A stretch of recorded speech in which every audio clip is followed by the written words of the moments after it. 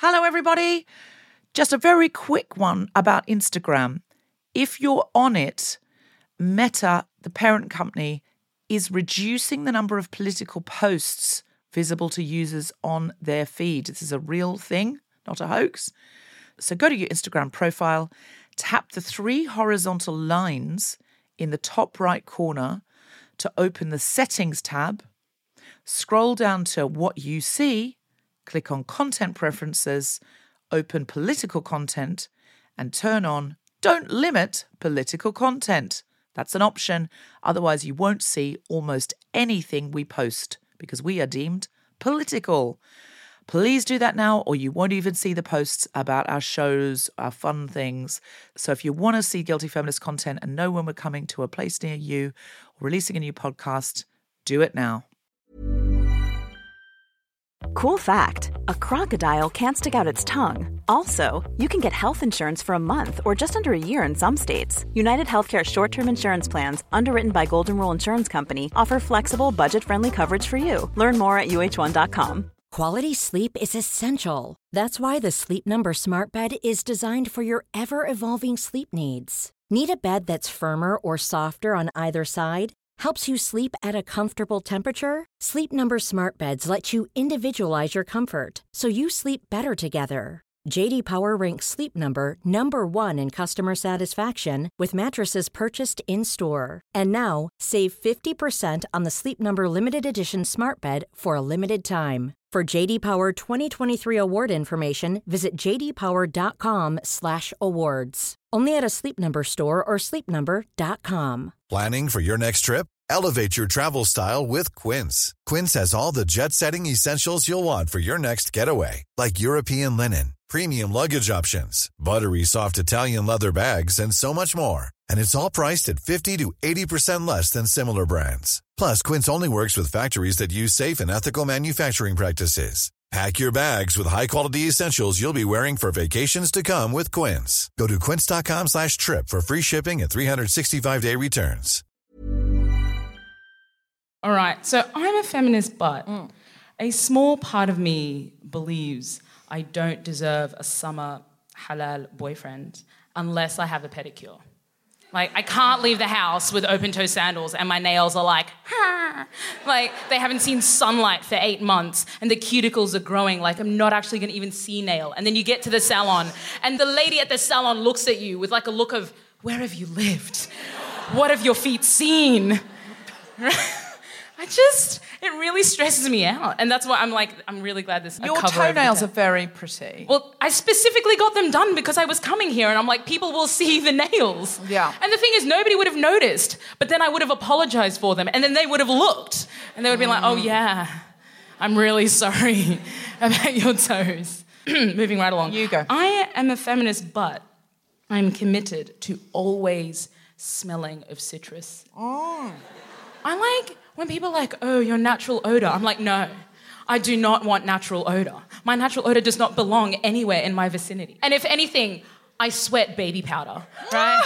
I was thinking about where this came from because I have about 2 or 3 showers a day, right? And also, Muslims wash with water. Like if you go to the loo, you wash with water. And, so we like to be clean. I remember I must have been I think it was the first time I had a little bit of armpit hair. I was 7 or 8, right? I was growing hair out of odd places for the first time. And I sat next to my mum. It was a hot day in Brisbane. Brisbane is humid, right? And my mum was like, my mum sniffed. She was like, is that you? And I was like, no. And I've been citrus smelling ever since. I'm a feminist, but when Grace Petrie told me that she couldn't play the Royal Albert Hall because she was already booked to headline a festival and she couldn't get out of it, I actually physically, actively hoped that festival was going to be like the Fire Festival so that it would be cancelled and she could come and do the Royal Albert Hall. Every day I thought, hopefully it's the Fire Festival. Hopefully they're having to refund the money. They're panicking, running around behind closed doors thinking, can we give everyone their money back? Hopefully.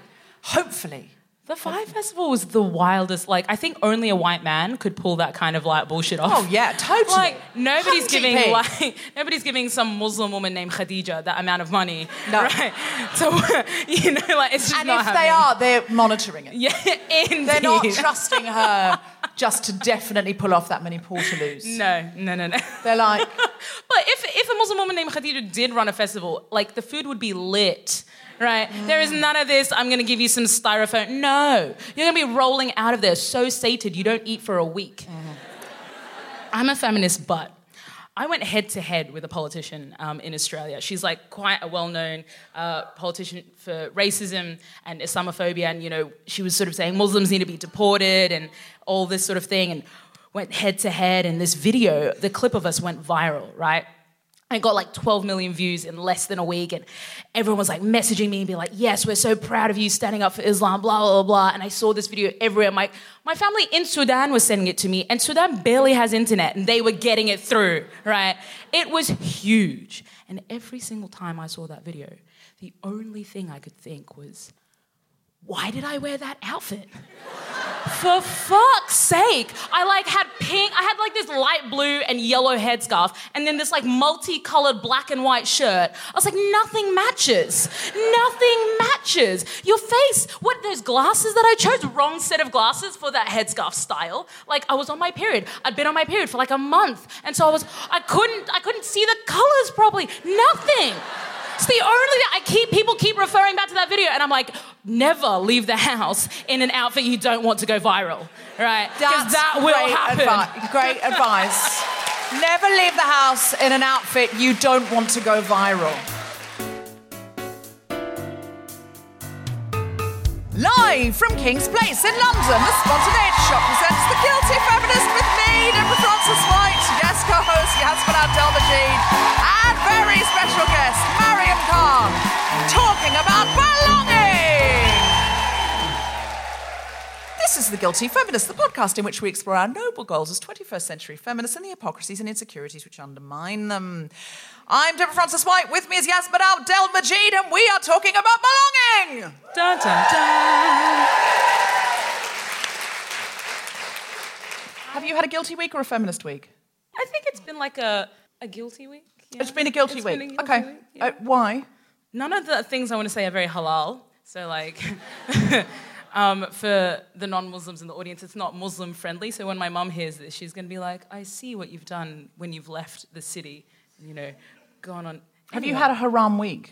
I've had a haram week. This is a bit like the guilty Muslim now, isn't it? It is. Have you had a halal week or a haram week? Can we do the guilty Muslim? So you know how there's Ramadan? It was Haramadan. Hey! It was a stop. Is that your joke? It is mine and every other Muslim I know. But we don't. Okay. It's just one of those things. You just don't tell people about it. But clearly. You just keep it close to your chest, as it were. Mm-hmm. Absolutely. Yeah. Hi, Mum. All right, I'm going to do we can edit that out. Anything you don't want your mother to hear.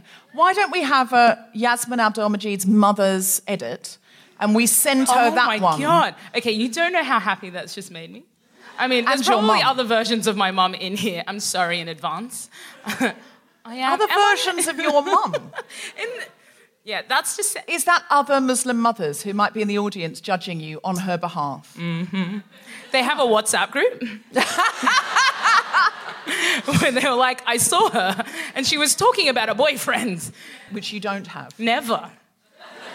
You've never had a boyfriend. There was just a man that I saw many times in the shops. There was a very handsome man in the dressing room, but I don't know if he belonged to anyone. No. I just met him at the shops. And in the shops? And I was like, oh, brother, come through. Gen Zs don't have a generation gap with their parents. That's deeply disturbing to me. Yeah. Even if I see it on television, if I see a child talking to their parent, I'm like, oh, you're going to get slapped. That's coming back at you. But it doesn't, and I'm confused. Yes, no. I'm like, are you, disciplining them through, time out on your phone? What is happening here? Yeah, well, it's sort of illegal to hit children now. Indeed. Yeah. I think it is. I mean, I think you probably can smack, but it's really gone out of fashion because people worry that it's violent. Well, I mean, it is. effective in my case, but no, too dark. Okay. Moving right along. Belonging. Do you feel you belong? I mean, it depends on what we're talking about. I belong to a large number of WhatsApp groups. Sure. Yeah, I think everyone feels like they don't belong. Yeah, and I think, that's what all of the sort of political things that are happening at the moment is about, people finding different things to belong to and deciding that actually nobody else is allowed to belong to the club that I'm part of. Yeah. Right? So essentially, everyone's like, I want to be in a cult. That's the vibe, right? But nobody calls it that. They call it like the political party or whatever it might be. So your theory is everyone wants to be in a cult? Because I actually was in a cult. Yeah, no, it's a sensitive word. Not great. It's never fun. No. Nobody's ever been like, the cult was a good time. No. It's the fight between wanting so much to belong to a tribe that you want to obey all the rules of the tribe, which escalates into a cult, and wanting to be free and a free thinker. Yeah, and I think like anyone who's from a collectivist society or something that is really bound, a group of people that are bound by a particular set of rules, like anyone who's been from a small village or any sort of community where everybody knows each other's business, all you want is your own agency. All you want is for nobody to know your business, right? But 100%. then if you're part of a society like we are here in the UK, where everyone's individualized and atomized, all you want to do is be part of a club, right? Or a community. And so I think maybe like we'll never be satisfied. So it's always the fight between the desire to belong and the desire to be free. And we all live in that paradox and that tension the whole time. When we're accepted, we want to be ourselves. When we're not accepted, we feel lonely. So we're constantly battling those two things. I think so. Yeah. What do you reckon? Feel about I think we've solved it. Yeah. That's the end of the episode. I'm Yeah.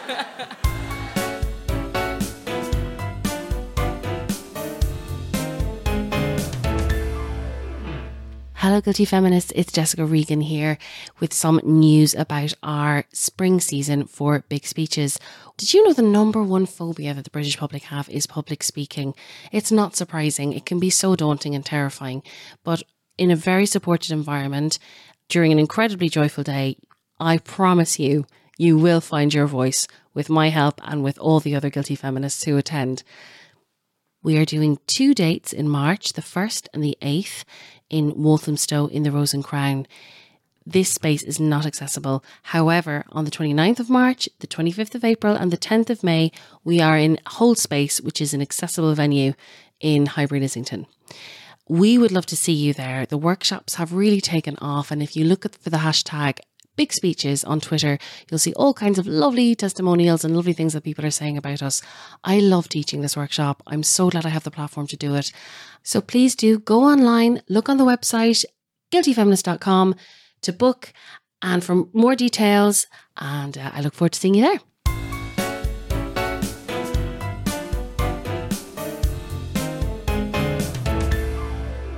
Please welcome to the stage the incredible Yassmin Abdel-Magied!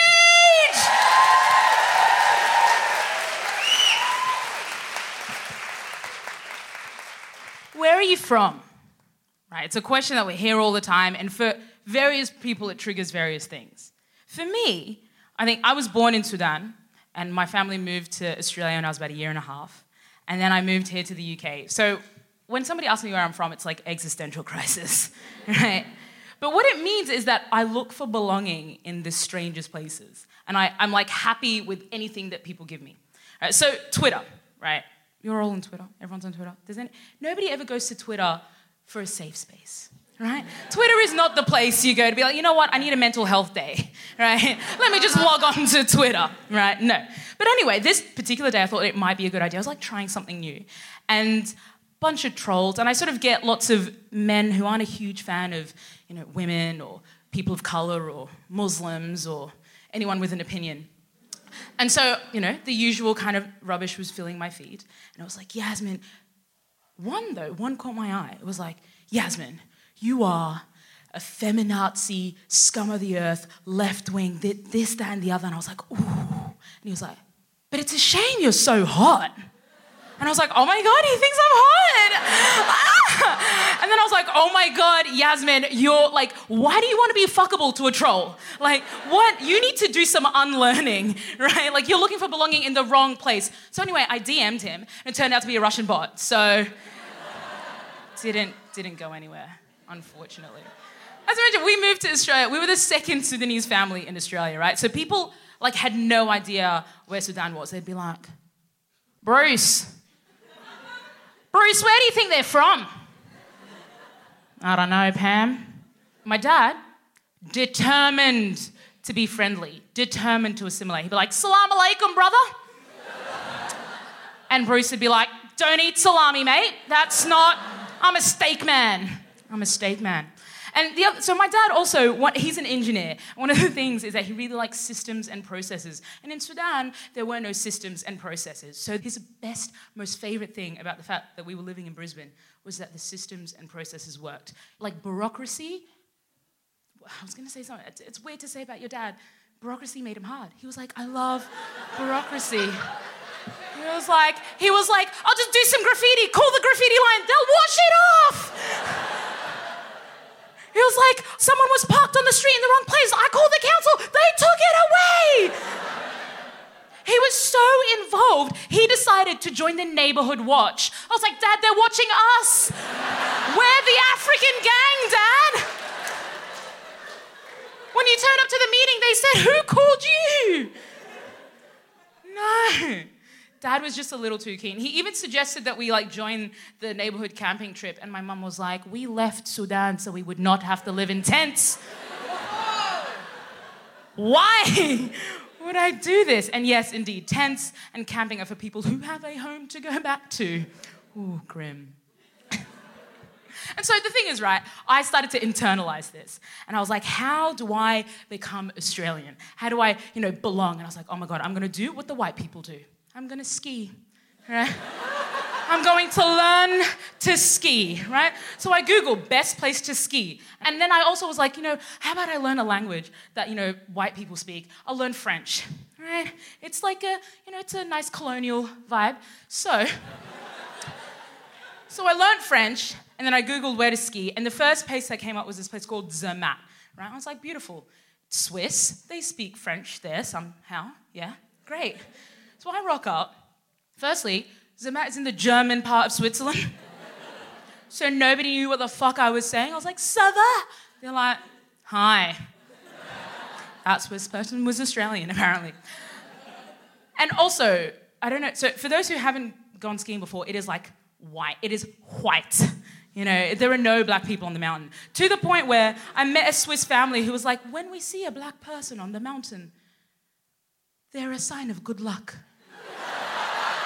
I was like, I'm not a fucking leprechaun. I'm like, right here. And why can't I get the luck, damn it? What? This struggle was so real.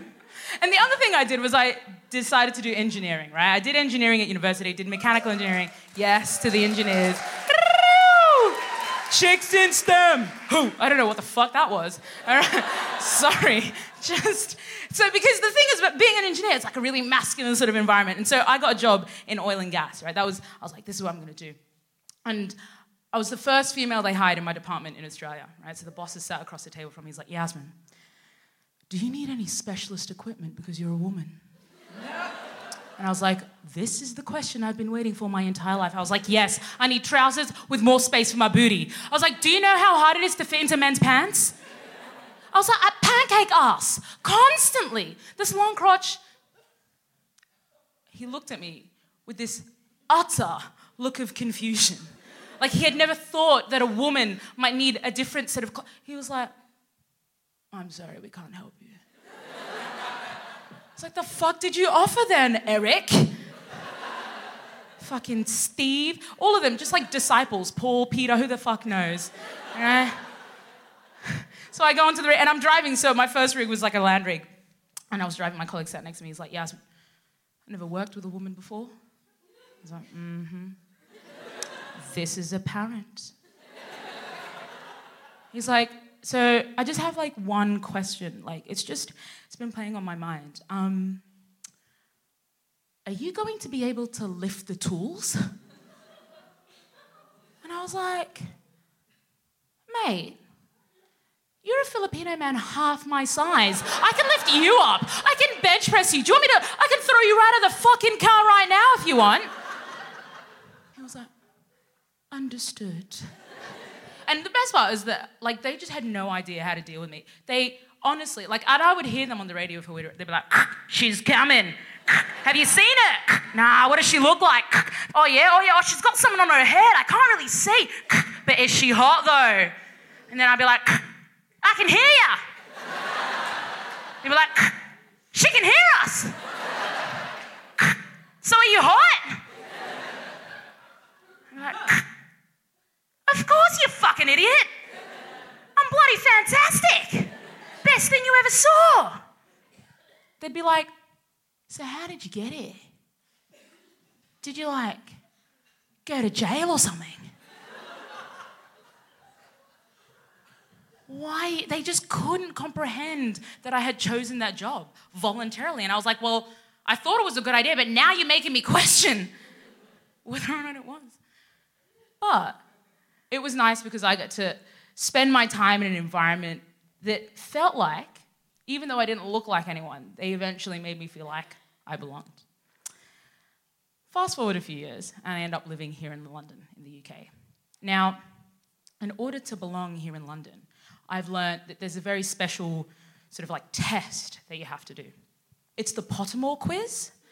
I don't know if anyone has heard. It's like to find out which Hogwarts house you're in, okay? And I have known ever since I read Harry Potter at the, sprightly age of 11, or when the fuck I found Chamber of Secrets in the library and was like, oh my God, I am in Gryffindor. And my Patronus is a Black Panther. I've known this. It's in my soul, right? The essence of my soul is a Black Panther. Before it was cool, right? Before Wakanda was a thing people knew about. Sidebar, one of my friends went to an event the other day and he was like, yeah, they had it up like Wakanda. I'm like, or in any other African country that actually exists. He was like, yeah, I guess, maybe. I'm like, did they have vibranium cocktails? What? Anyway, so, Pottermore test. Me and all my new London friends gathered together. They all do the test. They're all in fucking Gryffindor. And I'm like, it's because we belong together. My friend gets some thoroughbred horse as her Patronus. Somebody gets an eagle. I'm like, great, you're all going to be shocked when I bring out my Black Panther. I do the test meticulously, carefully, taking thought with every single question and answer. Turns out, I'm a fucking Hufflepuff. Hufflepuff? I'm like, it sounds like a weird fart. Hufflepuff, what?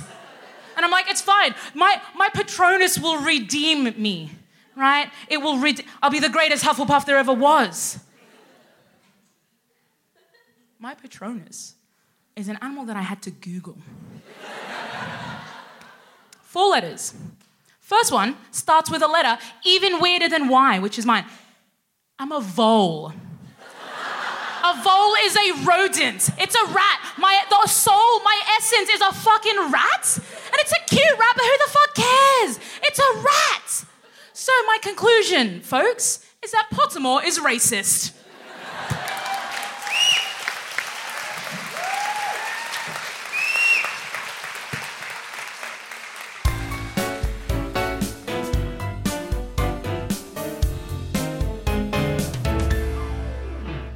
Hello, guilty feminists. It's Deborah. Just wanted to say a huge, huge thank you to everyone who came out for the America, Canada, Australia and New Zealand tour. We have done our last date, very sadly. But if you are in Tauranga or nearby in New Zealand, I'm doing a show called Doing the Business on Tuesday night at Bay Court for the Cambodian Charitable Trust that helps girls in Cambodia who are living in deep poverty get some education and opportunity. So come along to that. Some tickets left, but not many. Now, if you enjoyed Grace Petrie on the Australian or New Zealand tour, if you didn't get to the Australian New Zealand tour, but you know Grace Petrie, or you're like, oh my God, I want to hear her songs, I want to hear Black Tie tonight, live, then she has shows in Newcastle, Illawarra, Canberra, Fitzroy, Melbourne, Port Fairy, Cronulla, Sydney, Katoomba in Australia. And those are all from the 27th of February till the 15th of March. And you can find the dates and buy tickets on gracepetrie.com. That's gracepetrie.com. She is a fantastic performer. Anyone who sees her knows that. So go and get tickets fast before they all go. Bring 20 or 30 of your closest friends because #feminism. We will be The Guilty Feminist at the WOW Festival, Women of the World Festival, Saturday, 7th of March at the southbankcentre.co.uk. It's going to be a big old show. Susan McComber is co-hosting. Bridget Christie is doing stand-up. We've got an incredible musician and an amazing guest that I'm not allowed to tell you yet. So get tickets now or they're all going to go. It's at southbankcentre.co.uk. You can find the link on our website. Global Pillage is back. Woohoo! Our diversity-based comedy panel show. And you can buy tickets for that at King's Place on the 21st of March and the 4th and 5th of April. They're 4 p.m. shows. So it's a weekend, you come along, you have lunch. Afterwards, you come to Global Pillage, you get to shout out, be the hive mind of the audience. We've got some incredible comedians on. Afterwards, you can still make that party. And if you want to, you can come up and say hi afterwards and get a selfie with me, get your book signed, anything like that. Global Pillage, you can find it at globalpillage.net, and you can get tickets at the King's Place website, as always. Our UK tour kicks off on the 1st of March at the Hammersmith Apollo. We've never played that venue before. That's going to be exciting. And then we're going all over the UK. Get tickets at guiltyfeminist.com. And the movie that I wrote and have a cameo in, and that Cindy V is in, Say My Name, is now available to buy or rent on UK iTunes and YouTube. Go to guiltyfeminist.com for links.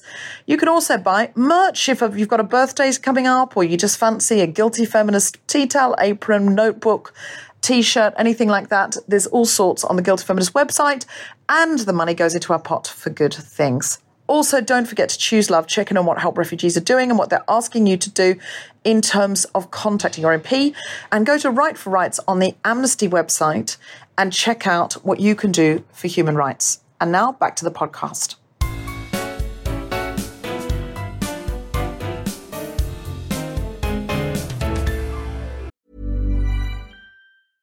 This is Paige, the co-host of Giggly Squad, and I want to tell you about a company that I've been loving, Olive & June. Olive & June gives you everything that you need for a salon-quality manicure in one box. And if you break it down, it really comes out to $2 a manicure, which is absolutely insane.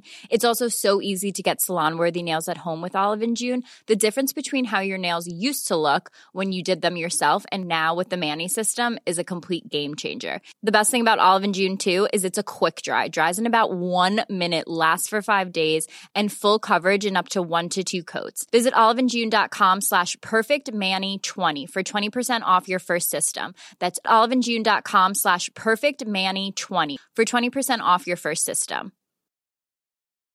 Mom deserves better than a drugstore card.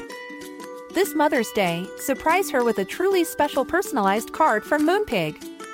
Add your favorite photos, a heartfelt message, and we'll even mail it for you the same day, all for just $5. From mom to grandma, we have something to celebrate every mom in your life. Every mom deserves a Moonpig card.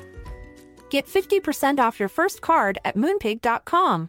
Moonpig.com. When you're ready to pop the question, the last thing you want to do is second-guess the ring. At BlueNile.com, you can design a one-of-a-kind ring with the ease and convenience of shopping online. Choose your diamond and setting. When you find the one, you'll get it delivered right to your door. Go to BlueNile.com and use promo code LISTEN to get $50 off your purchase of $500 or more. That's code LISTEN at BlueNile.com for $50 off your purchase. BlueNile.com, code LISTEN. Our guest today is the editor of It's Not About the Burqa, an anthology of essays by Muslim women on faith, feminism, sexuality and race. Please welcome to the stage, Mariam Khan! Give it up! So, Yassmin, you're actually in Mariam's book. Indeed. It's an anthology of essays, and Mariam was kind enough to ask me to be one of the essayists, so it's pretty awesome. Tell us how you decided to put this together. So the anthology is called It's Not About the Burqa, and I have a lot of things to say about the title, should you ask me, but it might go on longer than the show. Basically, the anthology came together when I had our idiot Prime Minister, or ex-Prime Minister, David Cameron, who basically said Muslim women are traditionally submissive, or it was reported that he had said that. And I remember thinking, I don't recognise who he's talking about. And there was a huge, huge social media backlash, and that was one place I sort of found a belonging. And I remember seeing Muslim women holding up placards, and it said war survivor and PhD student and mother, and all of these things that they sort of had an identity with, but Muslim women were never described in those ways. We were never allowed to have those narratives. And I thought, what can I do about it? So after fighting the good fight in publishing, I decided to put together a collection of essays. And just because I really, really, really wanted people to realise that there was more than a singular narrative around Muslim women, I thought, well, if I put 17 different women in there, they physically can't deny that we're different. So that's where it came from. And what surprised you about the different views that women in your book had and contributed to? I think part of being the editor, the thing that surprised me was how narrow my understanding had been of what it meant to be a Muslim woman and what it meant to be a woman as well. And I think pulling in different voices and narrative and lived experiences, and pulling in people who, because not everyone in the book agrees with each other. Yeah. And we've had... But that's really important. It's incredibly important. Because we don't expect white women, for example, to all agree on anything. Yeah. But we do have this othering that goes on, which is, well, Muslim women fit under a category. What is the official press release from the Muslim women? Yeah. Right. And of course... And they're always in headscarves and burqas, that's it. Literally. And it's always the same one. Yes. It's like we wash them, you know. They have her on speed dial, that's it. You always have an incredible array of different, very glamorous headscarves. I mean, it failed me on the day of my viral video. But apart from that... No. The day of your viral video was a catastrophe. It was, yeah. But apart from that... But 12 million hits, though, in a week. Still, 12 million people have seen the worst headscarf you've ever worn. Part of me thinks they were sharing because they were like, wow, she actually put that on her head. And not from a religious point of view, but just like the fashion police were like, astaghfirullah. I actually really like your headscarves because they're really distracting, so I just look at them when we do events. When I'm like, what shall I do? I'll look at Yassmin's scarf. So that's how I get things through security. No, it's a joke. It's a joke. Oh, my God. Good luck trying to leave the country next time. What did you write about, Yassmin, in the book? Was it about how to get things through security in a headscarf? Indeed. I was like, you just like right in the court, so they'll pat it, but they can't get to the... No. This is how I get in trouble. This is how, like, I'll be at customs and they'll be like, so... We're all guilty feminist listeners here at TSS. Anyway, I wrote about how I really believed that hard work was the thing that, you know, got you equality. And it was a belief that I had that you could outperform your Muslimness, you could outperform your gender, you could outperform your race, all these sorts of things. If you just work hard enough, people will, like, see how great you are. And I think it also comes from my dad, who used to be like... My dad had this funny complex because he migrated to Australia... I think he was like in his early 30s. And so he'd kind of developed already as a man. And he was like, white people. I feel sorry for them because they don't realise how great we are.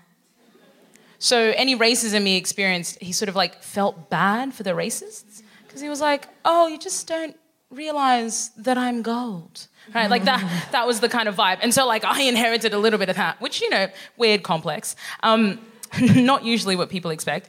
But then, obviously, what I then learned through life experience is that you hit a certain point and you can't outperform. Like, all of those gender biases and structural inequalities come right into play. And that shocked me. It kind of shook my understanding of the world. And I think it probably, ironically, Rupert Murdoch radicalised me.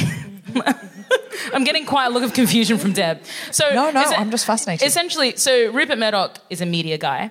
By media guy, he owns most of the media in Australia. And he owns a lot here too. He owns a lot here. I think he owns... This is going to be great for everywhere. the podcast. He owns a lot in America. He owns a lot around the world. Yeah. He has immense amounts of power. Effectively, I thought that if I did well enough, even people like the right-wing press would be like, Yassmin's great, you know, we should let the Muslims in. You know, that was kind of the way that I thought about it. And then definitely didn't work that way. And I was like, oh, no matter how good I am, they're not going to back me, they're not going to be on my side, so why should I try? And so effectively, I became a much more radical version of my younger self because of the Australian and the right-wing press alongside it. Sort of like how your experiences made you take ownership of your womanhood as well. Because the thing that you'd been made to hate was your womanhood and your identity as a woman, and if you took ownership of it and you were the one sort of leading the narrative around yourself on that, you could make that a positive force, and I think often that's sort of weaponized against us, our own womanhood. That's part of this. I think, and that idea works across intersections, right? So many of our identities we are taught to minimize and to hate and to think is not good enough. But actually, if we turn around, we're like, oh, the fact that I'm a woman or the fact that I'm whatever other intersection, queer, Muslim, they're all our superpowers. And people are terrified of us owning that. That's why they gaslight us. That's why they essentially make us hate that part of ourselves. But I think throughout all of the essays, actually, it was this element of women in whatever fight they were fighting, deciding to take ownership. And I think there's an element of relatability in it. But I'm not going to lie, like, as much as I would love for every white woman to read it, I wrote that book for myself, and I wrote it for every Muslim woman, and I wrote it for every person of colour, and all the stories that we told in there about sex and relationships and about being a queer Muslim and like your religiosity and like white feminism sucking, or toxic white feminism anyway. And all of those things, I really wished somebody had let me have the space to have those conversations, and they didn't, and that's what I wanted, and that's what we created. We created something like a sisterhood, because the first time we all met was at the launch and we were psychotic, really.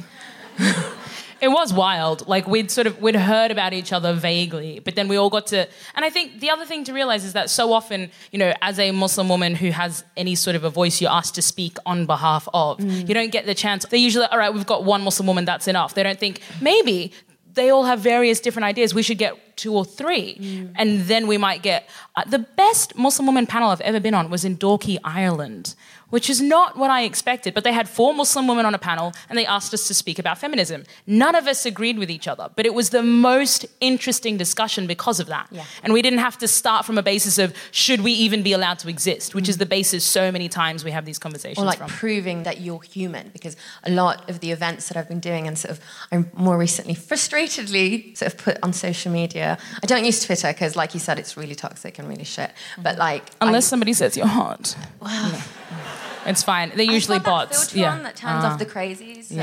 So, well, mostly. Anyway, on Instagram, and I was sort of saying how taxing it is to, even at events, have to sort of start from the point of, I am human, you should empathise with me, not even be able to go into, okay, so white feminism institutionally empowers certain groups of women. And yes, I want to be a feminist, but sometimes it doesn't work for me. And you need to recognise that so we can move forward. And I'm tired of this idea that if it happens for you, then we can all be carried forward. Because if that was actually the reality of it, we would be much fucking further along right now. So tease that out, right? Because your essay was about white feminism. But I remember we talked recently and you were like, nobody wants to talk about it with me. Yeah. I've thought about this so much now. I think I just have conversations constantly about it with myself. Anyway, so I've thought about this, and I think that part of the reason on the side of sort of like the Muslim sisterhood is because we're so overwhelmed with having to deal with the racism and the Islamophobia and the body politics and our bodies, you know, being used as political grounds.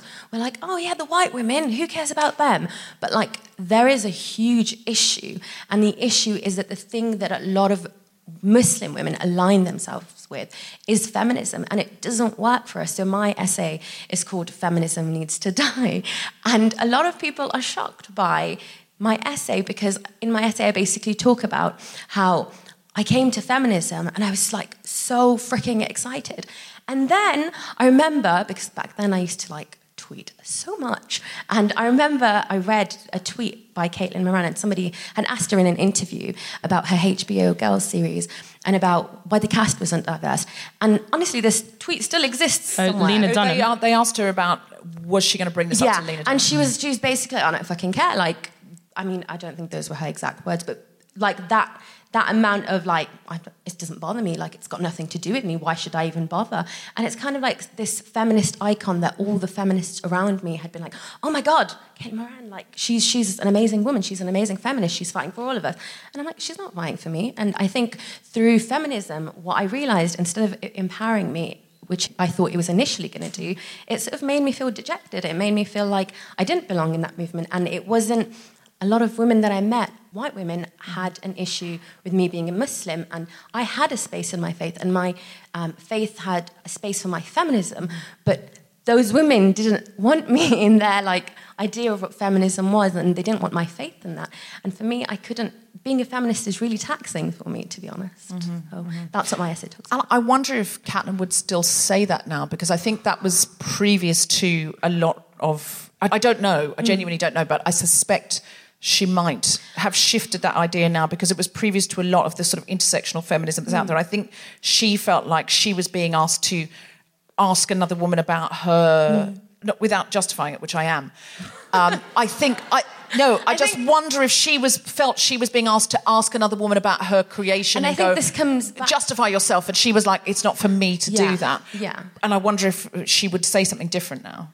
I don't know, because the fact that tweet still exists, because from time to time I actually go and look at it, because I'm that much fun. That's what's going on in my life, guys. I think that the fact that it exists, and it's not just her though, our society is built up in a way where it benefits men. And then when it's not benefiting men, it's benefiting white women. It's institutionally set up to deliver to a certain group of women. And I'm talking about, in my essay, I make this long list disclaimer. So white, straight, middle class. I'm talking about those white women. And I'm talking about how they never know the struggle because they don't have to go through it. And so any time I'm in front of those people, I have to first prove I'm human enough for them to empathize. Second, try and get my point across. And third, without jeopardizing the audience, try not to hurt their feelings in any way. And I really, really don't give a fuck about that. This weekend, I was at an event and I was talking about white women. And it was really interesting, actually. I was generalizing. Yes, I was. And this man decided to pipe up. And he said... He didn't. Well, did he not hashtag not all women you? Yeah, well, yes. Hashtag not all white women.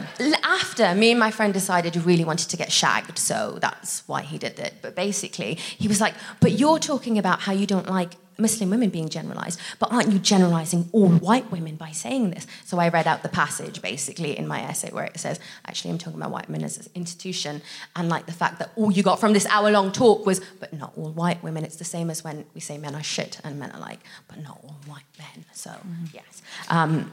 But yeah, so having to deal with that. Yeah, I've learnt a lot in the last 3.5 years about how much white women benefit from the system. I often think that I started this podcast to wallow in my own oppression, and what I've learnt about more than anything is my own privilege. And I'm increasingly aware of the truth of that, that the advantages that we have, and I'm increasingly understanding the advantages that I have over men of colour, all the time. And I'm I'm so protected by this system. If I cry in public, people will run around me and go, oh. Yeah. If I run towards law enforcement in a panic, they're definitely not going to shoot me. Yeah, look, or even in America, they wouldn't. Anytime I run, people are like, if she's running, we definitely have to run. They're like, whatever she's running away from, it is not good. Run with her. Nobody's like, oh, she might need help. No. Yeah, no, I'm aware of what you're saying is completely true. It's the guilt thing that gets me. I had a really frustrating conversation with a friend afterwards because she thought that I'd come across quite strong, and I thought, and I'd been quite unforgiving, because I remember at the end of me answering the guy's question, I was like, it's probably not the answer you're wanting, but it's the one you're going to get.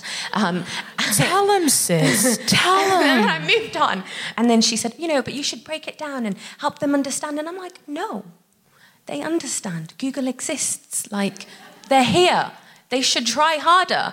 For me, it's getting to the point where I'm thinking, if the method of, but we should break it down and be nice about it, if that worked, we wouldn't still be having these conversations.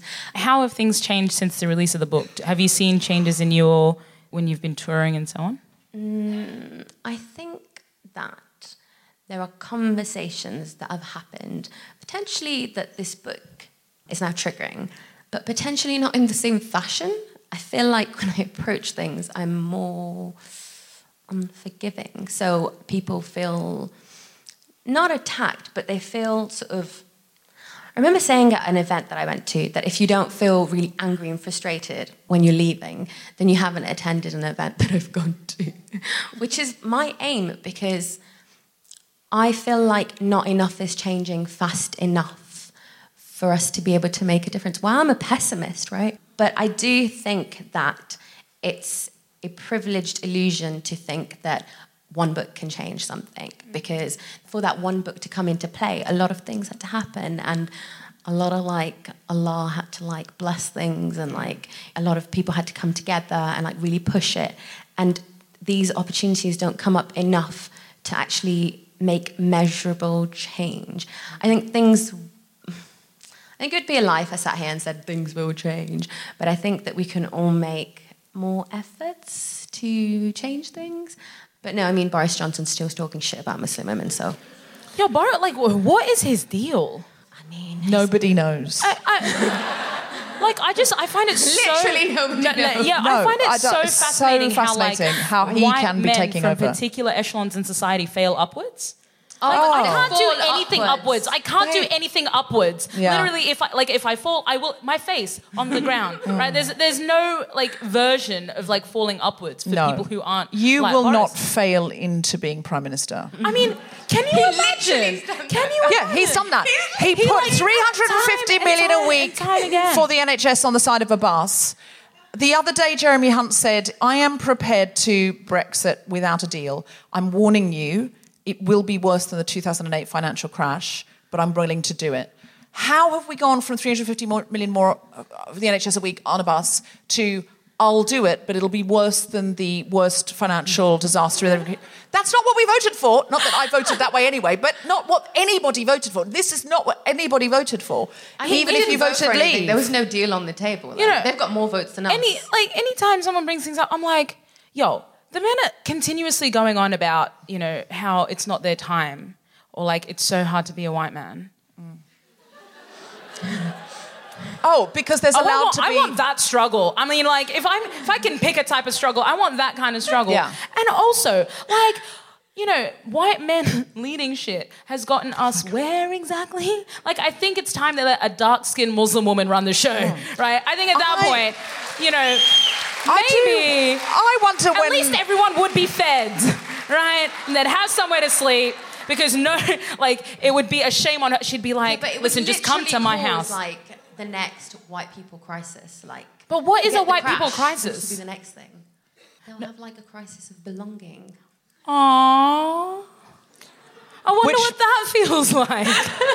Which brings us beautifully to the end of the episode. Belonging. Thank you so, so much. We can all buy your book. Where should we get your book? Any good bookstore? Any good bookstore? Not Amazon, but it's okay if you can only buy from me. Okay, it's okay if you go with Amazon, but don't. Okay.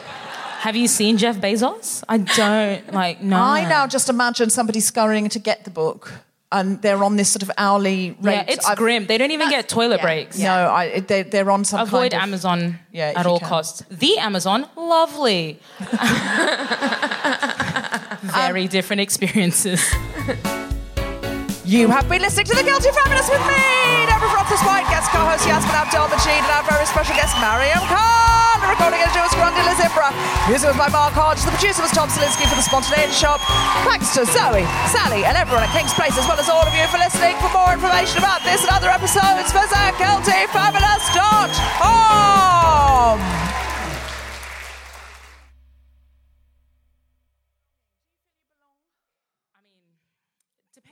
Talking about. I belong to a large number of WhatsApp groups. Sure. It depends, right? Sometimes we feel like we're really part of something. Sorry, it's probably not helping that I'm on my phone while you're doing trying to ask that question. Right? You're doing that thing. So do you feel like you belong? How's your day? Sorry, I'm on the Love Island WhatsApp group. Yeah, I'm voting. Are you on it? I know you don't like Michael, but I'm voting. No, I'm really sorry. I was bringing my I'm a Feminist butts up, and then I realised I hadn't put it on aeroplane. And Phoebe Waller-Bridge had texted me back because I congratulated her about her Emmys nominations. See? Yeah. So I forgot you were talking. That happens. So in terms of the belonging situation, white I've women, really right? not... I know. I'm really sorry. I was congratulating another white woman on her Emmys. Indeed, yeah. I was talking about how I don't feel like I belong, and she was I'm like, so a white sorry. woman messaged me. I'm so sorry. I'm so sorry. I can only apologise. Is there anyone else I can offend in this audience or on this stage tonight?